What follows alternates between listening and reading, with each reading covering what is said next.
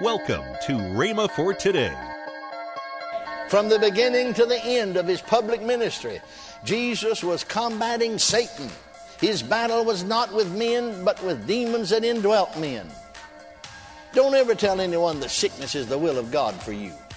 It isn't. Healing and health are the will of God for you. Hallelujah. Now listen, if sickness is the will of God, then heaven will be filled with sickness and disease. You're listening to Rhema for Today with Kenneth and Lynette Hagin.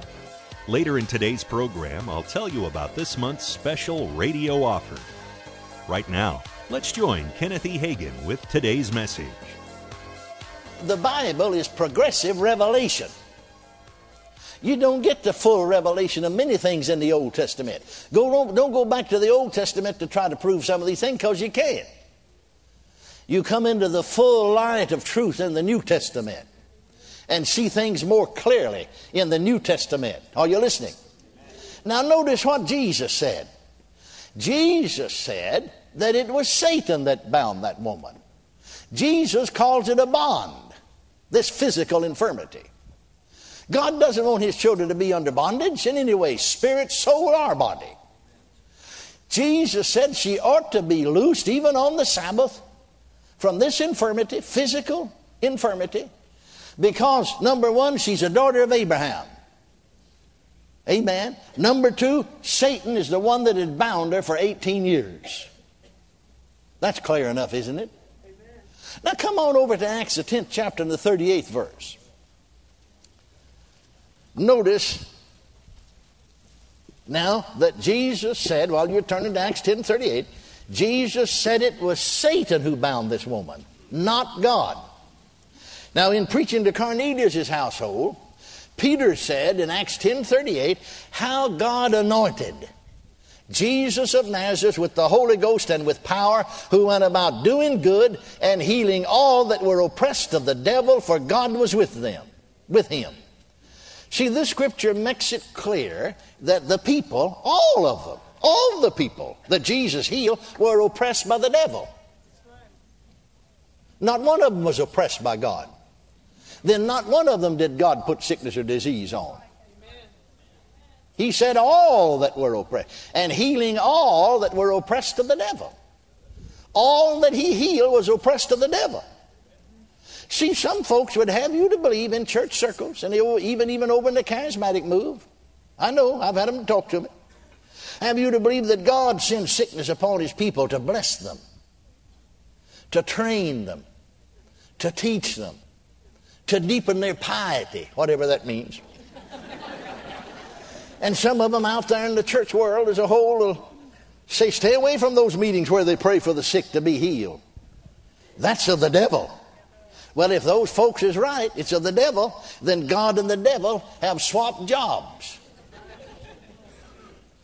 2,000 years ago, Satan was oppressing people. We just got through reading it. And Jesus was healing them. But if those folks is right now, then Jesus is oppressing people and the devil's a healing them. But my Bible said in Hebrews 13:8, Jesus Christ the same yesterday and today, hallelujah, and forever. And if he ever was a healer, he's still a healer. He never changes. He never changes. He never changes. From the beginning to the end of his public ministry, Jesus was combating Satan. His battle was not with men, but with demons that indwelt men. Don't ever tell anyone that sickness is the will of God for you. It isn't. Healing and health are the will of God for you. Hallelujah. Now listen, if sickness is the will of God, then heaven will be filled with sickness and disease. Won't it? Because if that won't his will be carried out completely and perfectly in heaven. But thank God there's not any there. I said there's not any there.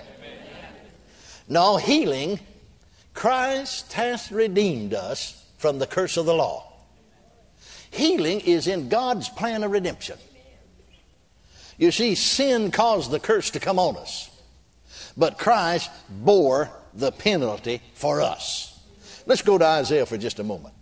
Isaiah, the 53rd chapter. Let's look at the 4th and 5th verses. Surely he hath borne our griefs and carried our sorrows. Sometimes even in some of my English references, you'll notice that there's the word grief that's translated, grief here is translated sickness, and the word translated sorrow is the word for disease in the Hebrew. And if you read some of the other translations, you'll find out that the Hebrew, that is, the original scriptures, as it was originally written, it read, surely he hath borne our sickness and carried our diseases. And yet, right on the other hand, wait, just hold that there for a minute. I want to help you, even with your English Bible. Turn over to Matthew 8:17 right now. Hold your place. Hold your finger there in Isaiah 53:4 and turn over to Matthew 8:17. Matthew 8:17. Here it's talking about Jesus healed all that came unto him, that it might be fulfilled which was spoken by Isaiah the prophet, saying, himself took our infirmities and bare our sicknesses. Now go back, that's King James translation I just read. And the Holy Ghost, you see, here's a divine commentary. The Holy Ghost through the Apostle Matthew said, himself, that Isaiah said, himself took our infirmities and bare our sicknesses. Well, go back and read the book of Isaiah in the King James translation. You can't find those words in there anywhere. But you notice what you reference? Look in your mark. Look at your reference there of Matthew 8:17. It refers you to Isaiah 53:4, doesn't it? It tells you that's where he said it. Well, you see, what he actually said was, surely he hath borne our sickness and carried our diseases. Well, that's saying that himself took our infirmities and bare our sicknesses. So without knowing Hebrew, I know that's what it said. Though the Hebrew scholars agree that that's what he said. All of them. Now, let's go on reading. Surely then, he hath borne our sickness and carried our diseases, yet we did esteem him stricken, smitten of God, and afflicted. Now, I want to call you something else. Yet we did esteem. You see, in bearing our sicknesses and our diseases, we esteem him stricken, smitten of God, and afflicted. That's not what the Romans showed. The Roman soldiers beating him wasn't him stricken, smitten of God. That's stricken, smitten of man. You see, God laid on him not only the iniquity of us all, he laid on him the diseases of us all. Yet we did esteem him stricken, smitten of God. That is, when he bore our sickness and carried our disease. Somebody said, how did he do that? I don't know. I just know the Bible said it and I believe it. Glory to God. I said, glory to God. Amen. Amen. Yet we did esteem him smitten, stricken. See, smitten of God and afflicted. Now notice the 5th verse. But he was wounded for his transgression. No, our transgressions. He was bruised for our iniquities. The chastisement of our peace was upon him, and with his stripes we are healed.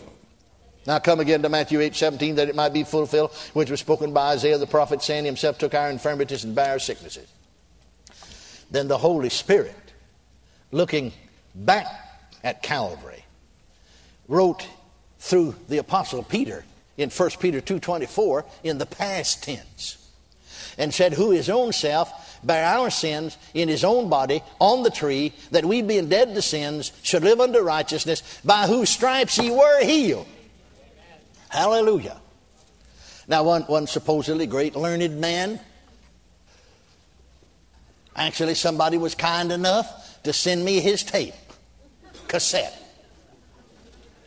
And he's commenting on this verse. He called my name on the tape. Didn't speak very well of a Christian brother. See, you can disagree with people without being disagreeable. But when you attack people and call their name, you're being disagreeable. That's not Christian love. That's Christian hate. There is no such thing as Christian hate. But that's Christians a hate. Trying to create division in the body of Christ. But he went on to say, this verse, he said, I said, quoted me, by whose stripe that I believed, and other healing people, that means healing. Now he said, I do believe the Lord heals if it's his will. Most any Christians ought to believe that. If it's God's will, well, we'll pray he'll heal. If you don't, well, you'll die. If you're very bad off. And he said, this means, though, that by whose stripes ye were healed, said that's talking about sin. It's by his stripes that you're healed of sin. Now stop and analyze that for a minute. The Bible tells us that they laid the stripes on Jesus' back there in Pilate's judgment hall. Well, if it be his stripes we're healed of sin, then that man just got through telling me the cross is unnecessary. It wasn't necessary for Jesus to go to the cross and shed his blood, because we were healed from sin by his stripes. Then he's taken sides against the cross. Jesus going to the cross. But the Bible said he's redeemed us from the curse of the law, being made a curse for us, for it is written, cursed is everyone that hangeth on a tree. No, that doesn't mean that we were healed from our sins by his stripes. It means just what the Scripture said. We were healed from our sickness and disease by his stripes. And by the shed blood of Jesus, glory to God, there is a remission of sins. Actually, you can't separate it. It all goes together. You can't just isolate it and say it was the cross. Well, thank God for the old rugged cross. But you ever stop to think about it? If it ended there and Jesus just died on the cross, the plan of salvation would not have been completed. Amen. He had to rise again. Amen. Thank God for the resurrection. See, you can't separate it. It all goes together. You just can't separate. Thank God for Calvary. Thank God for Calvary. But it didn't end there. Somebody said on the cross, Jesus said it's finished, so therefore it's all finished right there. Why, it wasn't. Then it wouldn't be necessary for him to be raised from the dead if it's finished. He didn't mean the new covenant's finished. He's talking about the old covenant being finished. Read what happened when he said on the cross it's finished. That curtain that curtained off the holies of holies, where the presence of God was kept shut up in the temple. Nobody could dare approach unto that presence except the high priest, and he only under great precaution. When Jesus out there on Calvary said it's finished, the Word of God tells us that curtain, Flavius Josephus, the Jewish historian, said that curtain was 40 feet across or wide, 20 feet high, and 4 inches thick. And up there in the air, 20 feet in the air, some being, an angel evidently, got a hold of it and rent it in twain. That means you ripped it apart. And God moved out. His presence moved out of the Holy of Holies. That Shekinah glory moved out. And that Shekinah glory dwells in us now. Glory to God. Glory to God. That's what he meant when he said it's finished. You're listening to Rhema for Today with Kenneth and Lynette Hagin. You can find more resources that will change your life. So visit us today at rhema.org. That's RHEMA.org.